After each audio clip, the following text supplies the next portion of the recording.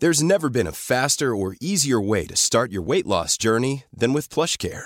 PlushCare accepts most insurance plans and gives you online access to board-certified physicians who can prescribe FDA-approved weight loss medications like Wegovy and Zepbound for those who qualify.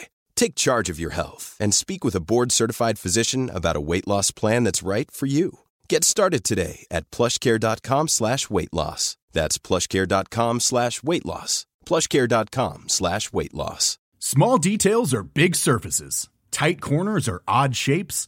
Flat, rounded, textured, or tall. Whatever your next project, there's a spray paint pattern that's just right. Because Rust-Oleum's new Custom Spray 5-in-1 gives you control with 5 different spray patterns. So you can tackle nooks, crannies, edges, and curves without worrying about drips, runs, uneven coverage, or anything else. Custom Spray 5-in-1. Only from Rust-Oleum. Planning for your next trip?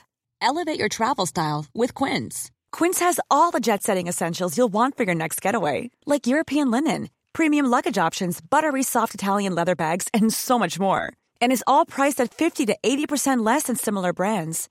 Plus, Quince only works with factories that use safe and ethical manufacturing practices. Pack your bags with high-quality essentials you'll be wearing for vacations to come with Quince. Go to quince.com/pack for free shipping and 365-day returns. Hi everyone, it's Helen here, the voice of Azu, Enola and Laverne. Today, I'm here to tell you about Woe Begone, a podcast launched on the RQ network. Woe Begone is a weekly horror sci-fi audio drama series about the nature of power and the implications of linear time. Woe Begone follows Mike Walters, who discovers a mysterious and violent online game. What begins as an exploration of an alternate reality game with real-life consequences quickly becomes a search for the technology that makes the game possible. Each episode has a unique soundtrack composed by creator and writer Dylan Griggs. Listen to Woe Begone, spelled Woe.Begone, wherever you listen to podcasts. Or check out woebegonepod.com for episodes and transcripts. Have fun, and see you later.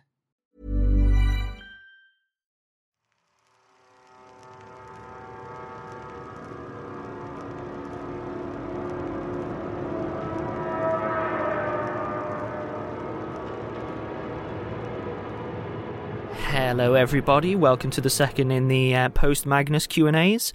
I'm Alexander J. Newell, director and contributor, and with me I have... It's me, Johnny. Hello, I've had some caffeine, feeling punchy.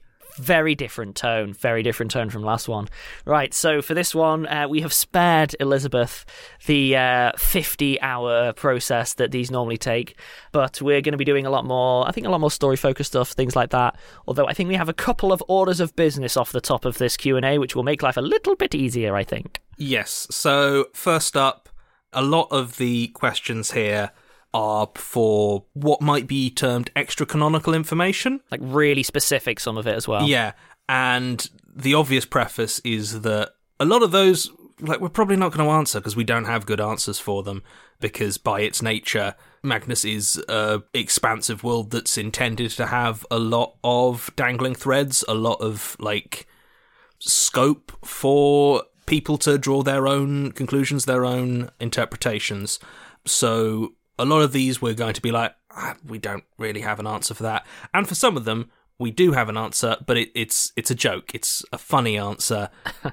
Nothing we say here regarding story stuff has any actual effect on the text. The text now exists. It's there. It's finished. It's complete. It's done.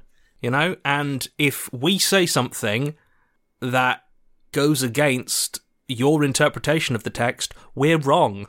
Yeah, we can't change the thing that exists. That's not how this works. So, yeah. A second point of order on this one is there's quite a lot of questions of, please lay out, Johnny, every aspect of your career for the next 10 years that I might follow it and set calendar alerts in my diary. By the same token, there's quite a lot of hey, who are Rusty Quill currently in negotiations for? And it's not a thing we can do, so there might be a few questions that are perfectly reasonable, and the answer will be sit tight, because I can't answer that question. So, with that little bit of order of business off the top, we can now get stuck in. So, I haven't read most of these. These have been prepped prior so that I can give a fresh take. But with that in mind, I will start with this question from Amsel. Oh, and the last order of business, as always, is you have no idea how many questions there were. You have no concept of how many questions there are. As a result, no, we're not getting through them. We're not getting through most. We'll get through some. On to our first question then. This is from Amsel. In the post-change world, would you rather rule over a domain or be trapped in one? I mean, from a moral point of view, be trapped in one, but from a personal, selfish point of view, rule over one. Like, I mean, it's... I mean, you're going to suffer either way, but there's one bonus with ruling over that you get, which is at least you can still get the satisfaction of a job well done. You're suffering either way. At least this way, you know. I don't know though, because like it's efficient and it works. Actually, no. I'm gonna game it and use my knowledge as the author that at some point it ends, and say I'm going to be victim in this scenario, because then at the end I'm not going to get just torn apart by angry mobs. Oh, well, if we're going to go meta, yeah, there is an objectively correct answer, regardless of morality, which is yes. One of them, you don't immediately get chased down after the fact. Okay. On to our next question then, which is from basically everyone. What fear domain do you think you would be trapped in? Oh, this is such an obvious question, and I've given it exactly zero thought. See, I've given it some thought, and the issue is I find myself a little bit split. I think I would end up in two very specific ones, which is either a very generic vast one, because I do get certain thalassophobic tendencies in open water and things like that. I'm a very strong swimmer. I can do all that kind of thing, but it still freaks me out. But you're also deeply basic. Yeah, exactly. The other option, which is way more specific, is it depends how, like, cerebral a hell I get given, because I'm not claustrophobic at all, but certainly the buried, where I wake up and there is 2,000 things to do, all of which are dense paperwork, and if I don't do them, people I know are going to suffer, and if I stop, it's not going to get done, and that forever. But that's more of that's less of a fear response than a pure misery, so I think mine's between those two, probably. I mean, to a certain degree, I think Oliver Banks' domain kind of is, of all the ones I wrote, is probably the closest to somewhere I might actually be, just because, like, I am a bit of a hypochondriac like that, you know? A lot of those sort of things, I'm like, oh, that's a slight pain in my arm. Time for the heart attack. Goodbye, everyone. So there is an element of that one. Or some just really horrible corruption domain, because I really hate, like, mold and rot and all that sort of stuff. It's just nothing horrible. wrong with a good mold. You can do a lot with a good mold. Also, the corruption is a power that you can kick, so I'm okay. I'm okay with the corruption. Don't bother me. What do you mean it's a power you can kick? Oh no, creepy mushroom, kick it. Yeah, no, what, you can't kick, like, if the mold has buried into your flesh. Mold, kick it. If you are rotting, you can't just kick your own rot out. Yeah, you can. Kick it. Okay. The corruption is a power that can be kicked. I have no time for it. Disagree. Okay, this next question is from basically everyone. It does lure a little bit in towards that, like, you know, text is the text argument, but I was ready for this to be asked, which is fair enough. Knowing that the end of the show was intended to be ambiguous, do either of us have any canon ideas in our head about what really happened to John and Martin? Have we decided that no one, including us, should know? Not really. I mean, I don't. Like, there were various story discussions where they just died, or where they, like, something specific and, like, detailed happened to them. Like, you know that they were plucked from the world. Everything is, yeah. But as soon as we landed on that, actually, no, it is this sort of ambiguous just end, this kind of open thing. It felt, certainly to me, it felt so right that, like, my mind was just like, yep, brilliant, that's it. I don't know, periodically I've been like, oh yeah, no, they probably died, or no, you know what, I think they ended up somewhere else, Or, you know what, I think some other thing happened to them that is weird and metaphysical, but I don't actually have a defined interpretation for myself. Yeah, I'm kind of the same. That I don't think there's actually, like, I mean, they've said they know that it's intended to be deliberate, but to go further, I think it's deliberately like there is no canonical answer here, but I think it's also worth separating out that question from, of course I see potentials there. This isn't teasing anything, to be clear, or anything like that. All I'm getting at is, with an ending like that, I can see multiple avenues that you could extrapolate from there as a point, but just because it has a lot of potential avenues for exploration, like, people can go off and they can explore those as they see fit in fan works and headcanons, but ultimately the canonical answer is there's not an answer. Like, that's not an accident. Also, for me, like, I love a tragedy, and for me, a tragedy always builds up to that, like, single, like, point of catharsis, that, in this case, like, Martin stabbing John, and there's that massive climax, and then after that, I don't really have a strong... I don't care as much, I guess. I'm like, no, that's what happens after that point. It's not this story. It's not this story. Mm. Next question again from basically everyone. Would either of you be willing to explain your thoughts on the ending, which I think we've already sort of been doing a little bit. I think it's worth mentioning as well that I think it needed to be both, to be clear. We did examine, like, is it this or is it that? Yeah. I actually don't think it functions as an ending if it's categorically one or the other at the point that you reach. It has to be both. Yeah. No, I think it's an interesting one because the ending has been both a fixed point and incredibly mutable throughout a lot of the series. Like, it was quite early in season 1 when we were discussing the overall shape of the show. It came down to this thing of like, oh no, I want to end the world. We want to have this like weird Mageddon. And it's like, well, this is a kind of a cosmic horror tragedy. So you've got the problems that, like, well, you can't have a cosmic horror if the good guys canonically win.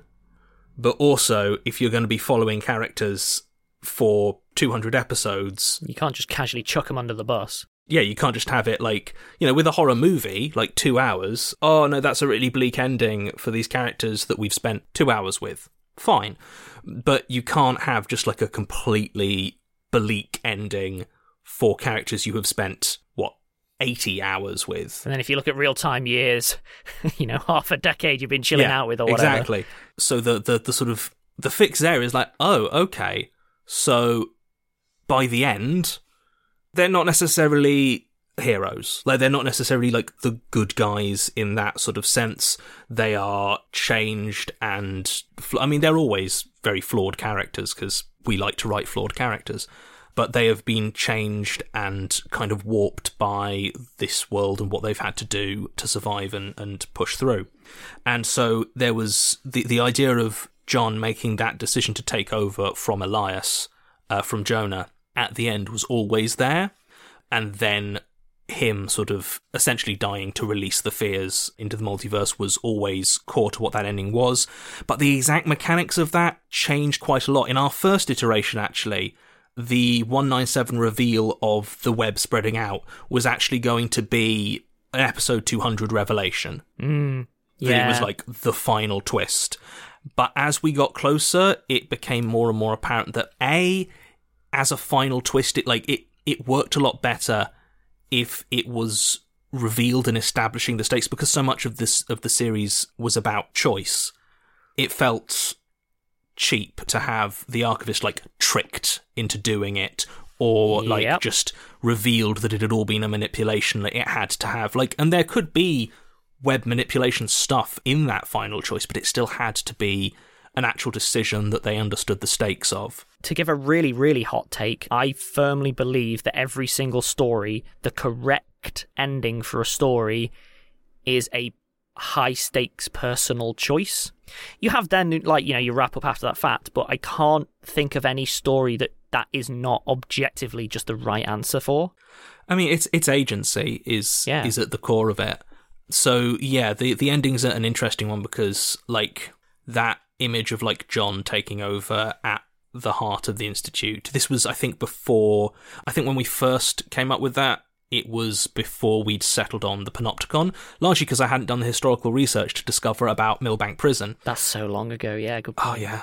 The idea of the Archivist taking over was there right from the start, and then a lot of stuff sort of changed and moved around. And I'm really happy, actually, with where we ended up. I think we landed in a pretty good place with it. I'd certainly say that the Archivist ended up more sympathetic towards the end. Yeah. I think originally we were talking about a much more gradual descent into an inevitable decision.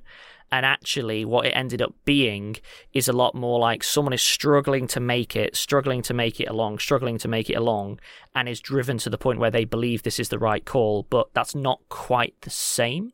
So I think that weirdly enough, even at the end, there's an element of sympathy for the Archivist that was not absolutely the original conception, I don't think. We were talking initially about it being like kind of a 5-series slow descent into being the person that would make that decision. And the thing that actually changed about that was the relationship with Martin. Yeah. Which was something that we'd like kind of discussed and maybe had in our mind during some of the early seasons, but at the time I don't think we realised how much of an emotional through line and emotional core of the show it was going to be.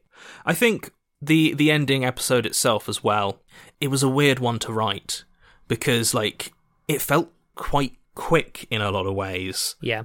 But every time I tried to extend any of the scenes, the momentum of it just disappeared, you know? See, that was the thing is, like, from my perspective, structurally speaking, there's sort of a scene missing. Yeah. Which is everyone else trying to blow up the base. Like, oh no, we're struggling. Oh no, from your TV beats. It needs the, oh, we're going to do it. Oh no, it's going wrong. And then we cut to... Yeah, no, I actually wrote a couple of drafts of a scene like that. But it didn't work because, like, there was nothing in that scene that you didn't get from, like, the epilogue. Yeah. And... like, there was no revelation for that scene. It wasn't actually as tense or that, and more importantly, it took this episode that was, like, essentially a single shot.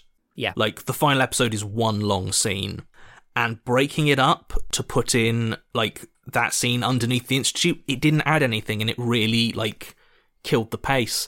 And I kept trying to extend the conversation between John and Martin, and it just never landed. Like, it just felt... I get it. Deflating.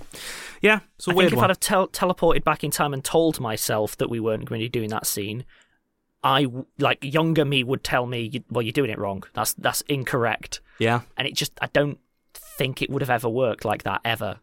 But I'm shocked, because that's structurally a bit off. Yeah, it felt weird, and I think in some ways it does feel like a little bit abrupt in terms of that last episode, but I'm happy with it. Mm. Speaking of the intensity of the relationships there, from many people, given your feelings about kissing noises, what made you change your mind about including one in the finale? That's an easy question. It's a finale, mate. Yeah, you get one. You don't get to have one every episode, which people would have pushed for. And also, there's a difference between two characters in an empty void having a snog and what you got. Yeah, like... You get one. Also, fundamentally, it was one of those things where I wrote it in and I was like, oh, Alex has said no kissing, might get pushed back on this. Alex was like, no, this is the right place for it. Yeah. It's fine. It's like a good swear. If you'd never sworn through the entire series, it'd be a good point for a swear.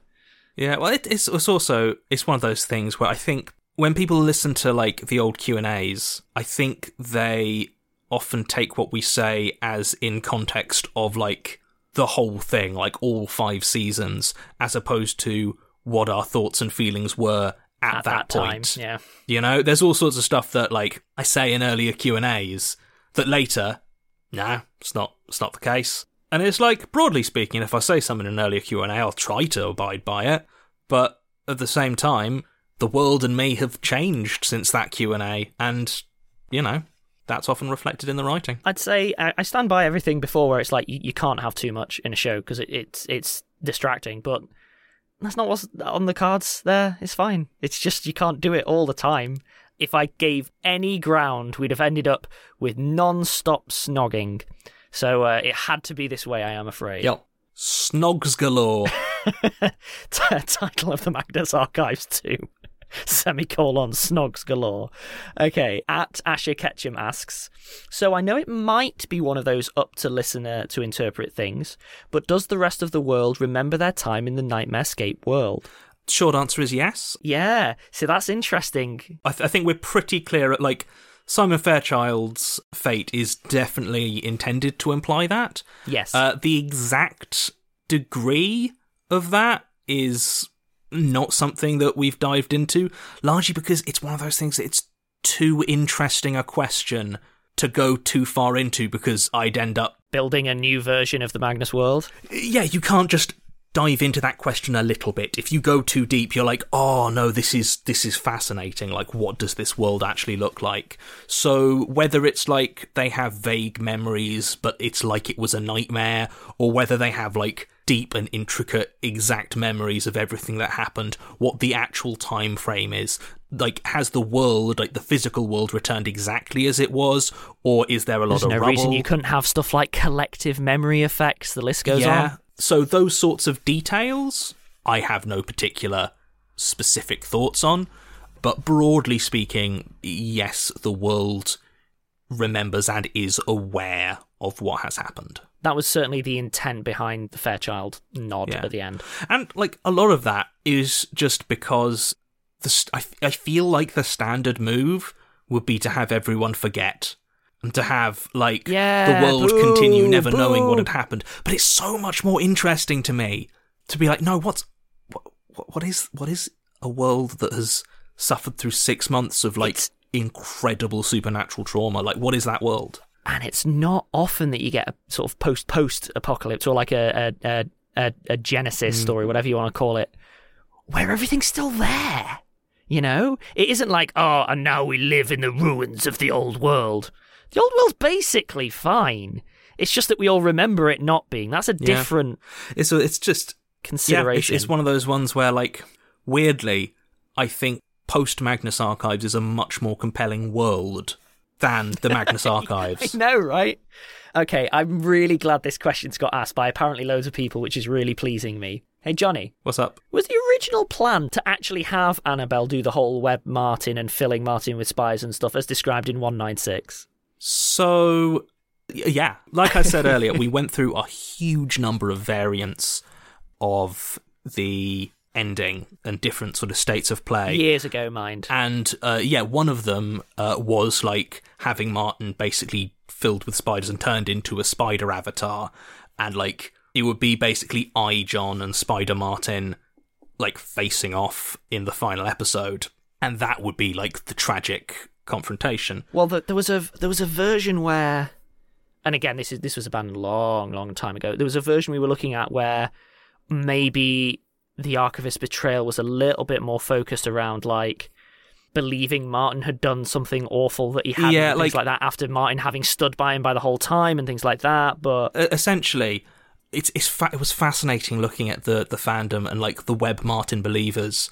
Because what they were doing was correctly picking up on hints dropped in the early seasons that were later, like, not exactly abandoned, but it was much more like, well, no, he does have, like, aspects of the Webb to him, but he is moreover the lonely. And that came about very, very organically, really, because throughout season 3 and going into season 4, we had this conversation and we were like, no, actually, he's like... It can't be. It cannot be. It must be the other way around, And a lot of it also is... One of the interesting things about writing something live, effectively, is that where you do and don't have to listen to how something is being received. Because it became very apparent that Martin as Webb, if we went that direction, wouldn't land like we wanted it to, you know? It would give the wrong message. We could say as much as we wanted, well, actually, Martin is quite, like, kind of petty, a bit manipulative, but the fact is that his character is not, broadly speaking, received in that way. If we went a Webb Martin route, it would not come across as a natural culmination of his character. It would come across as, like, oh no, he's been lying the whole time, or he's actually evil. And once we realised that that was what the takeaway would be if we went that route, it became apparent that it's like, we had to sort of reevaluate and be like, well, okay, so what actually is, like, who actually is Martin within this series at this point? And we took a long look, and we were like, actually, he's incredibly lonely. Like, this is where so much of it is coming from, is a place of isolation and loneliness rather than like manipulation.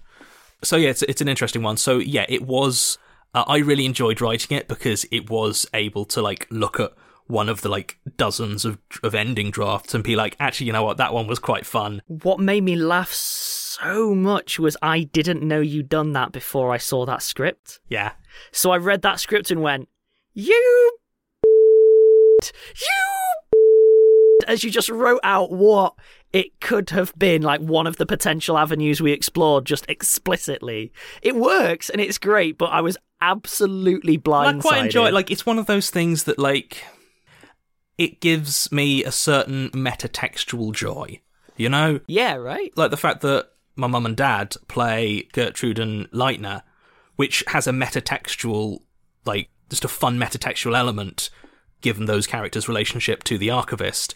In the similar way, Annabelle having like an abandoned plan that was one of the old scripting plans, it delighted me. It feels right, yeah. That actually leads on to a follow-on that I'm going to slightly rephrase because we've covered quite a lot of it, but it's from, again, basically everyone.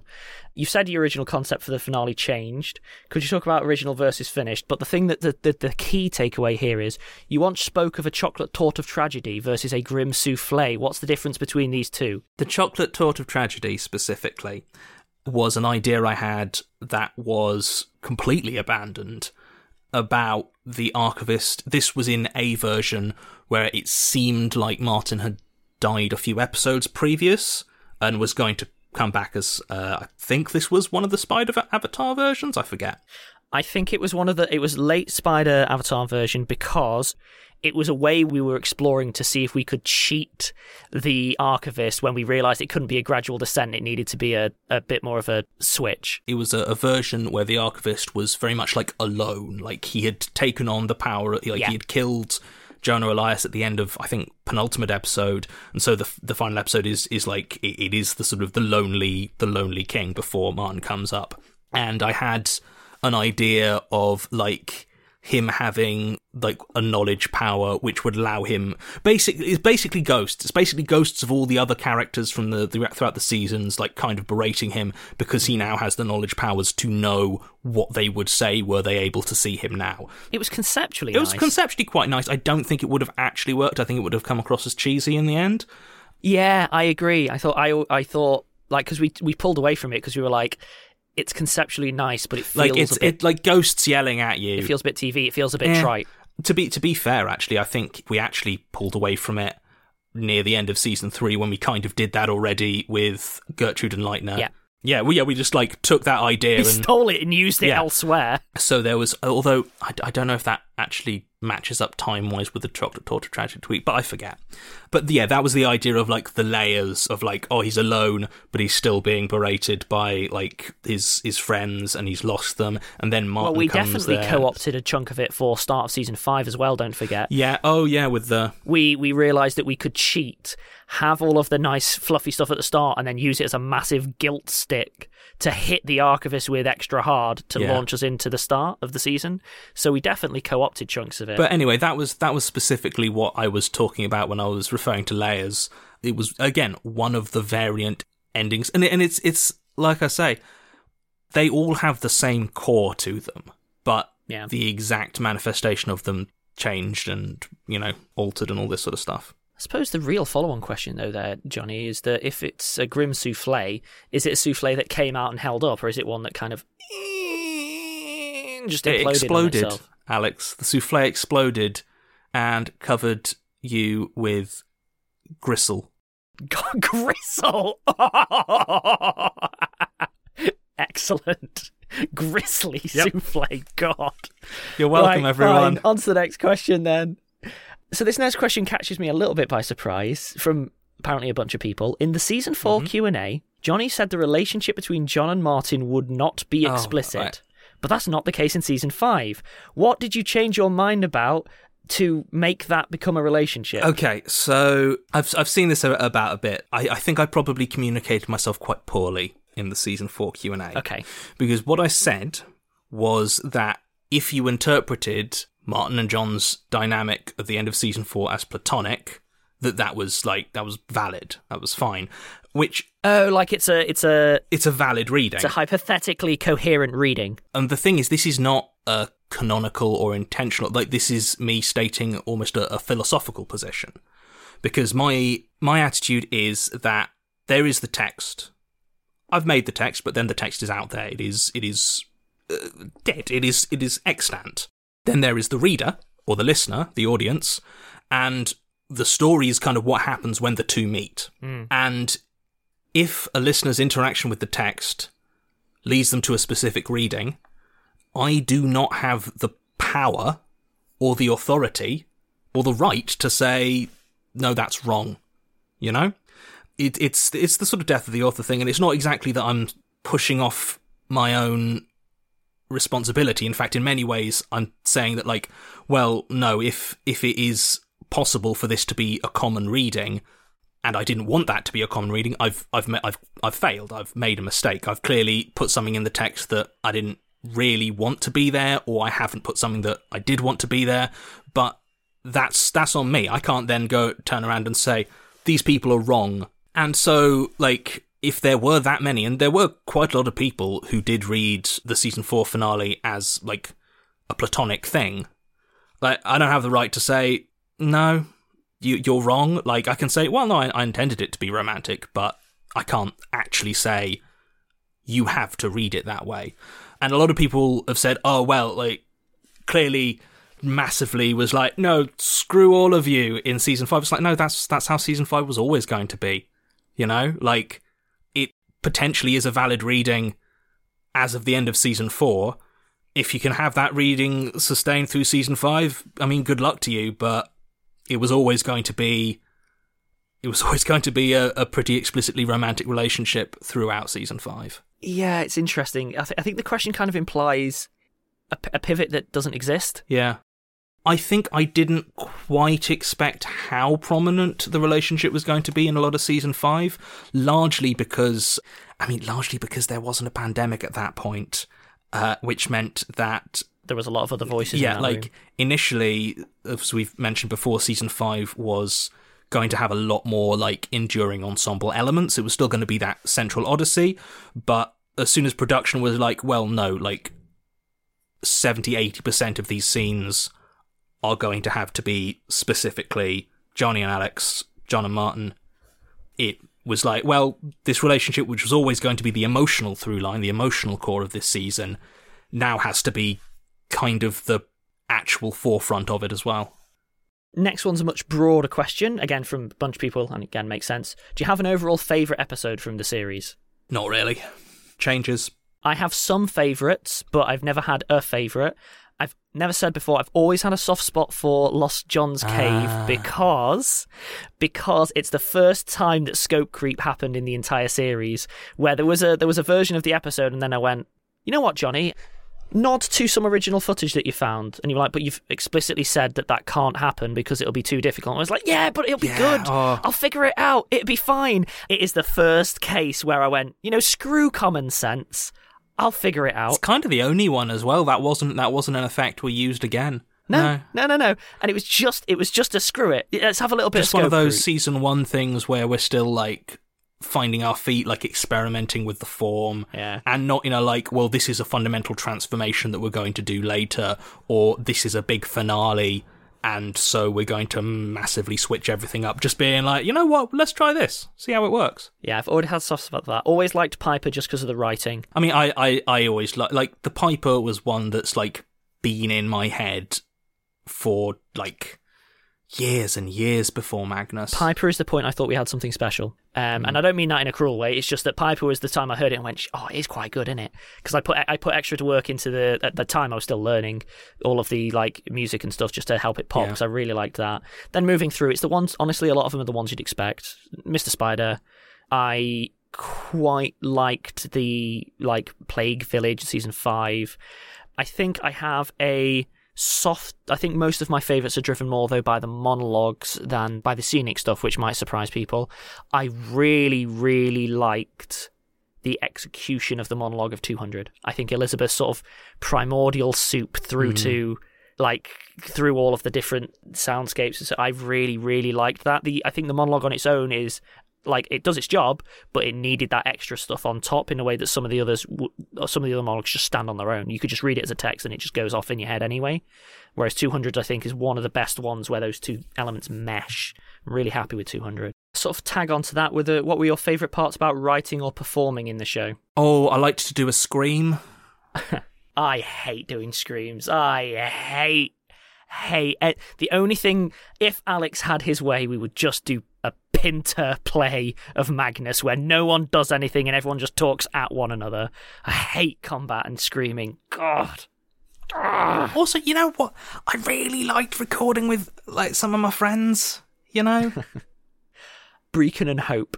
That's always been fun to perform with because it never has been anything other than chaos.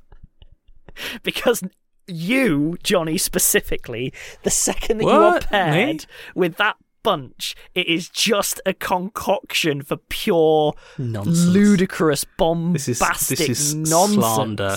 And the content was always good at the other end, but it was the fact that it'd be 2 hours of, "You're right, Brecon, I'm all right. Hope, do you like polos? I bloody love polos." And then you'd get in there as them as well. So I've got all of you with bad Cockney accents going, "The thing about a polo is I really like the holes in the middle." You see, interestingly, because I disagree, because I think that means there's not enough polo. So yeah, I think that's probably my favourite bit in retrospect. At the time, drove me a little bit up the wall. But looking back, those are certainly some of my fondest memories. I also really enjoyed writing comedy into Magnus. Yeah, like, I loved it whenever anyone was, like, saying, like, "Oh, Magnus is a comedy," or, like, "Oh, this is funny," in a way that was, like... And I don't think they realise, because it's like... I loved the ghost line in season 1. That was probably the best instance of that, because it was done a little bit on the fly, because we were kind of editing in real time a little bit to really get it to pop, and that was a joy. That was really fun to just triple down on just the stupidest take possible. This next one, I'm not surprised is being asked. This one's from Ace. I've seen a lot of people pointing out parallels between the Magnus Archives and Lord of the Rings. Were any of those parallels intentional, Johnny? Don't think so. I mean, like, I like Lord of the Rings. Oh, they were from me. Oh, were they? Yeah, season 5 is just the Lord of the Rings all over. I'll be honest. As a pretentious knob, I was thinking of season 5 a lot more as, like, the classical Odyssey. Well, in fairness, structurally, we did actually examine a few things, because we were like, because I remember having an actual sit-down discussion going, is this more like an Odyssey? Is this more like an Inferno? You know, what's the kind of story model for this? I vaguely have a memory of this, and you were like, "Is this like an Odyssey?" And I was like, "Yes." And then you were like, "Is this like an Inferno?" And I was like, "Yes." And you're like, "Is this like Lord of the Rings?" And I was like, "Yes." It wasn't a helpful discussion, to be clear, because I was asking from a structural standpoint, and you went, "It's all of them, but the best bits."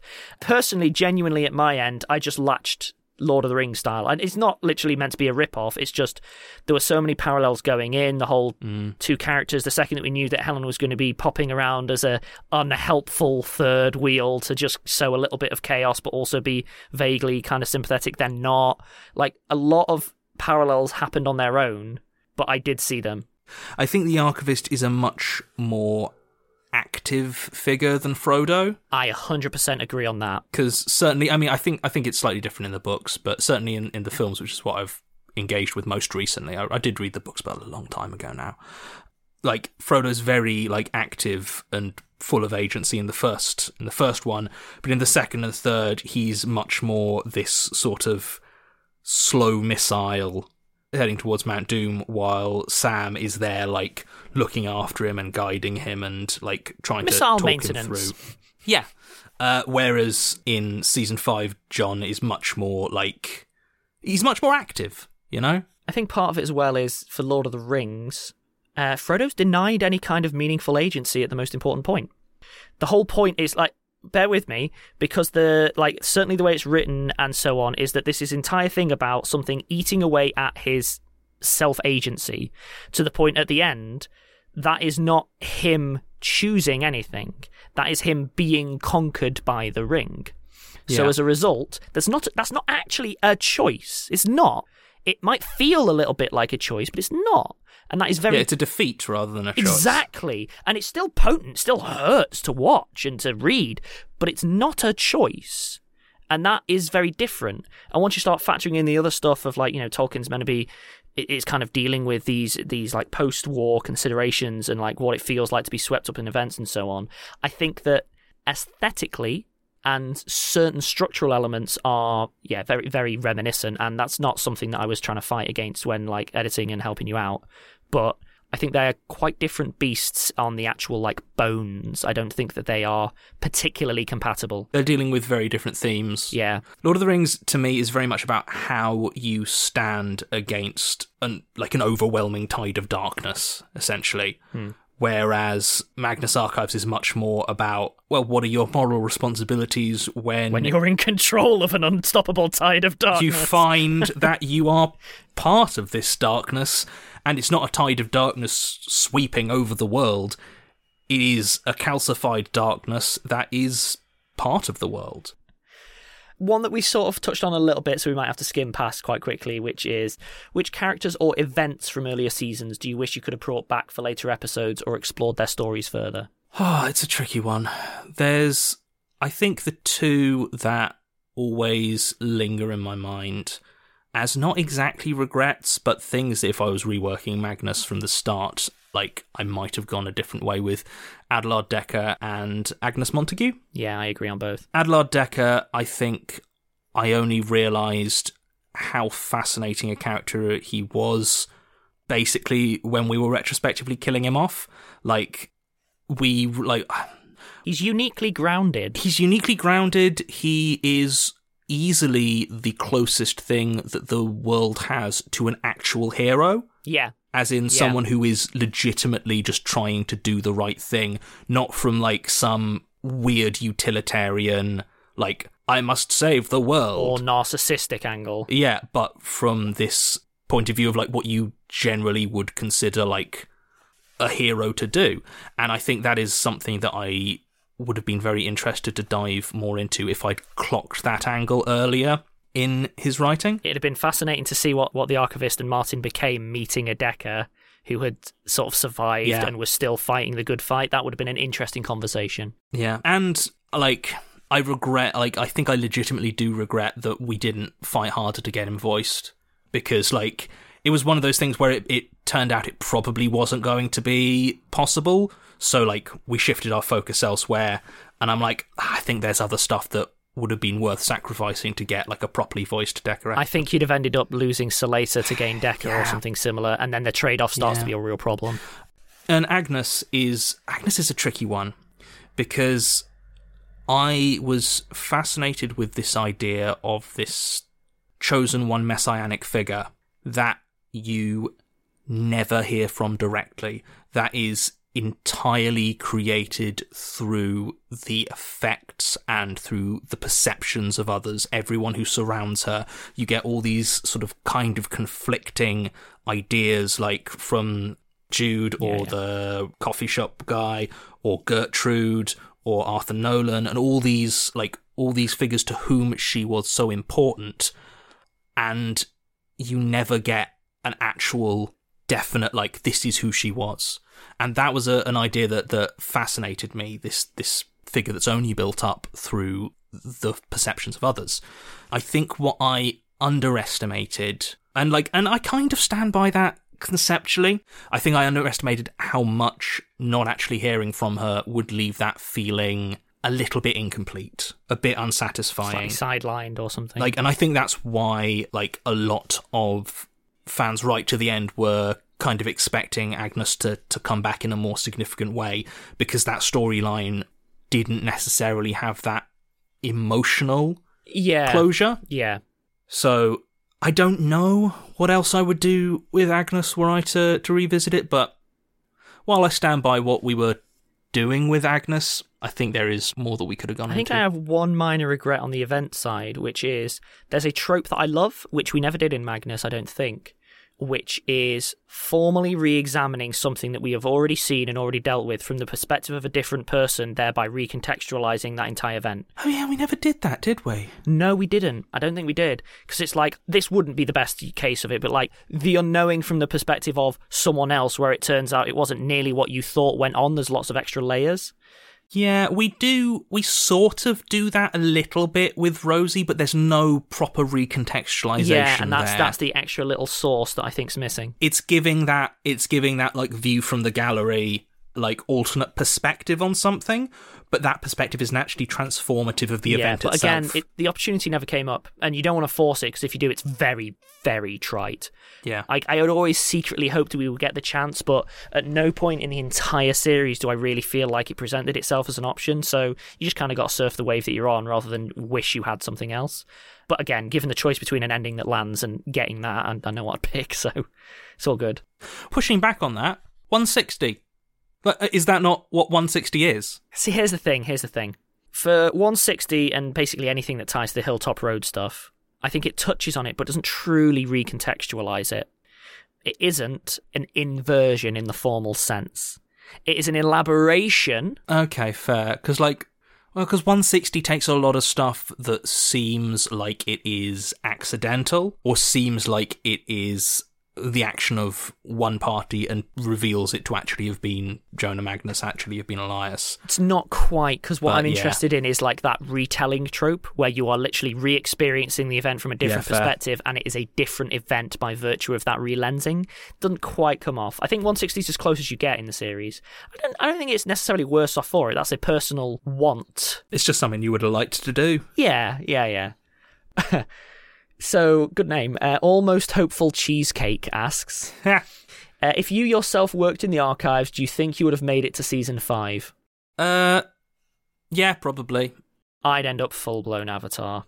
I'm pretty good at keeping my head down in a job I hate. Nah, I'm not. I'd burn very bright and very fast, and I would go out and immediately become the thing that we were fighting against. It is really easy to push my buttons in specific ways.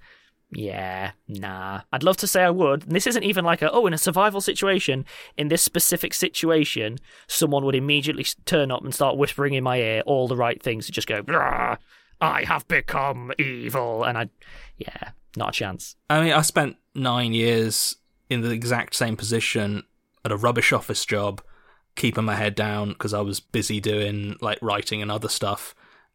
And I think I could probably do the same in the archive. On the other hand, the proof's in the pudding. Whereas I, on the other hand, went very wrong very quickly, and it didn't do well for me. So yeah, I think we've already kind of tried this, and I support you in saying you'd. Oh yeah, because we started from we both started working the same night shift at the same place, and we did it in very different ways. Yeah, I made a lot of noise when I was there as well.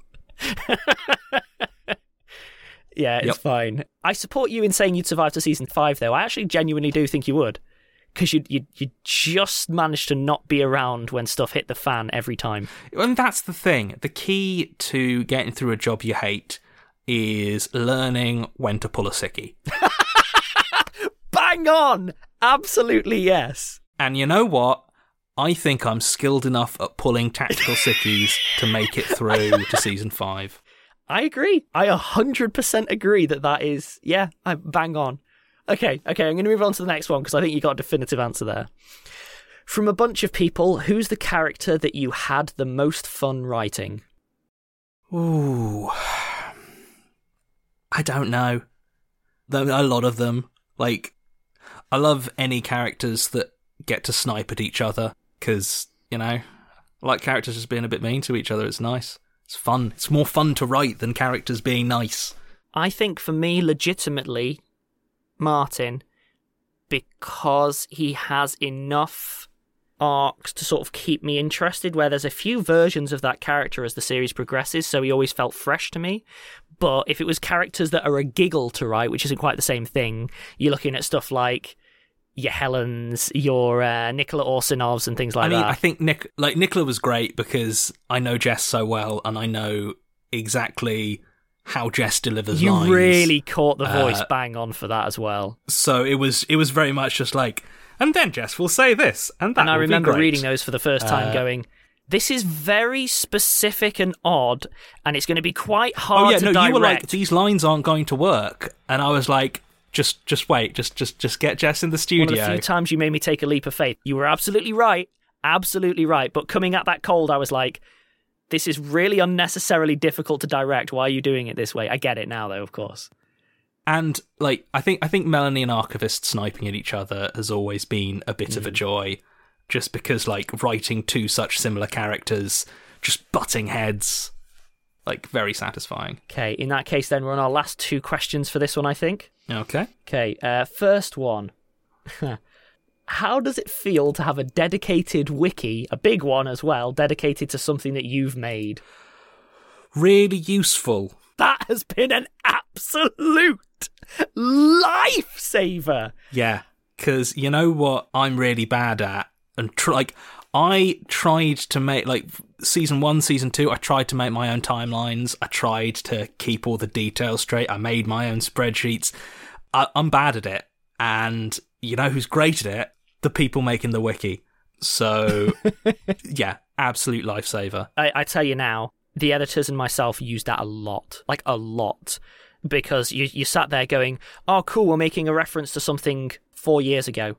We'll check our records, but our records are more about making the thing. They're not conceptual, like a record of esoteric references and stuff. So as a result, I think there's been 1 or 2 times where it's genuinely saved production, where we have not had the answer and then done a wiki dive, which pointed us in the right direction to then get the proper answer. And that was a big deal. A lot of it for me was like names and dates and like just making sure that timeline was at least roughly sensical. Weirdly, I don't have much of an emotional response to it. Like, it feels like part of the wider thing of like, oh, this thing that I've made has become very real in a way that I didn't necessarily expect it to. And like, the wiki feels like a part of that rather than a separate thing I have a separate emotional reaction to. Yeah, that's fair. In that case then, I'm kind of picking from a selection here. Sure. What's a good last one? I like this one from Creeper, because even if there weren't, I know that there were a few nascent ideas. Were there any ideas for fear names / entities that were scrapped? So it's basically, that final pantheon that exist. What were the ones that didn't make the cut? What were the ones that had options and then never really came together properly? I need to find... I found ages back, trawling through some files, I found, like, a version 1, like... Really? Diagram I'd done. Oh, let's see if I can find it. Because this predates me on the project. You already had the fears kicking No, around. actually, not quite. I think I had the fears down by like episode 5, I want to say. You already had a bunch of them, though. Yeah. I remember discussing like final touches, but you had very much been like, I have most of these already kind of laid out.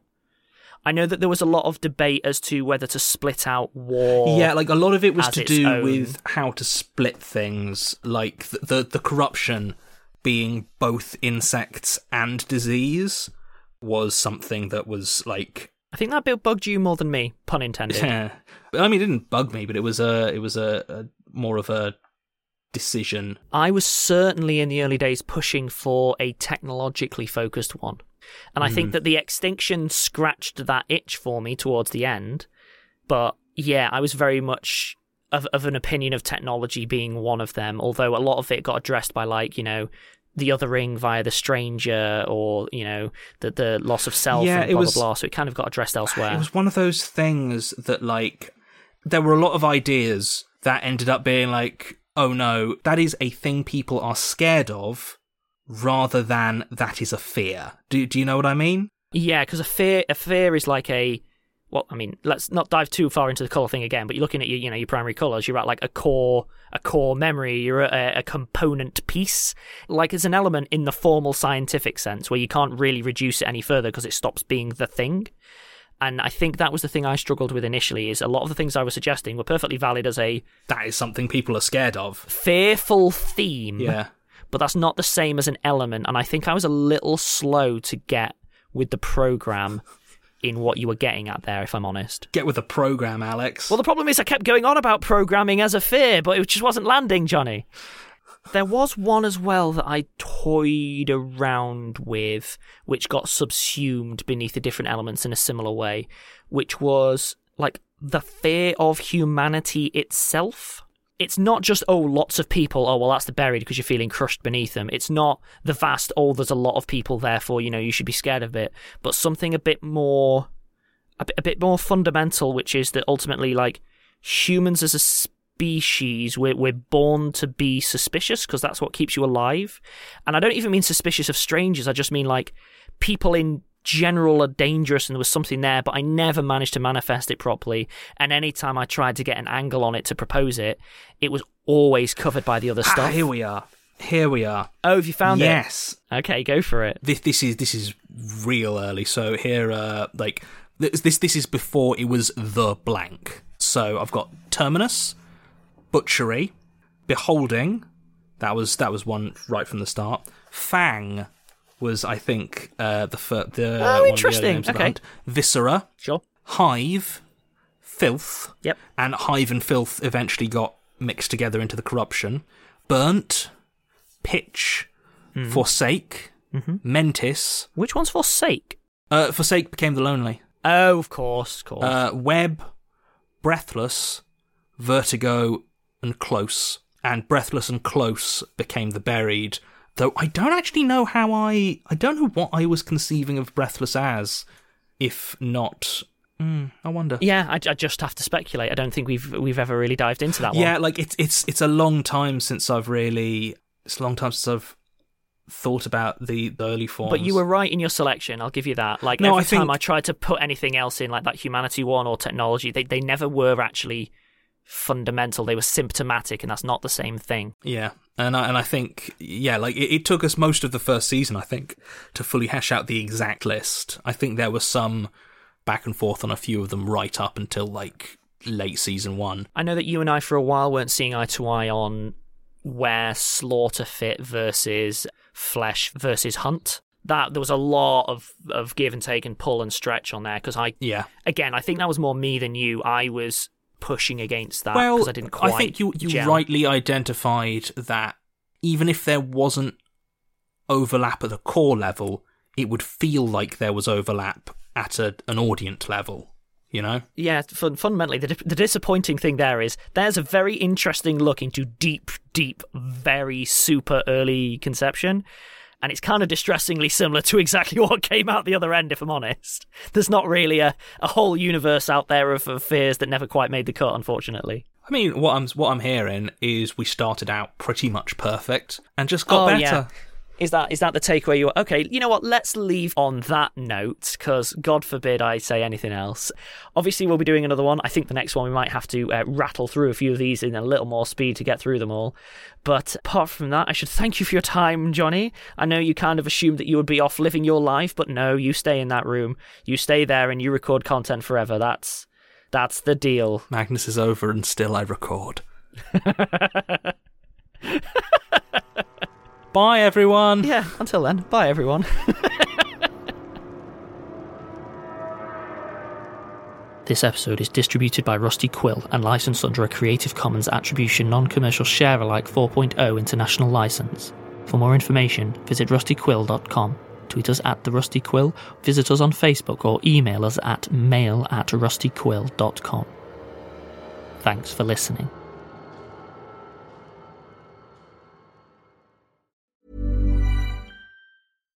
Hi everyone, it's Helen here, the voice of Azu, Enola and Laverne. Today, I'm here to tell you about Woe Begone, a podcast launched on the RQ network. Woe Begone is a weekly horror sci-fi audio drama series about the nature of power and the implications of linear time. Woe Begone follows Mike Walters, who discovers a mysterious and violent online game. What begins as an exploration of an alternate reality game with real-life consequences quickly becomes a search for the technology that makes the game possible. Each episode has a unique soundtrack composed by creator and writer Dylan Griggs. Listen to Woe Begone, spelled Woe, Begone, wherever you listen to podcasts. Or check out woebegonepod.com for episodes and transcripts. Have fun, and see you later.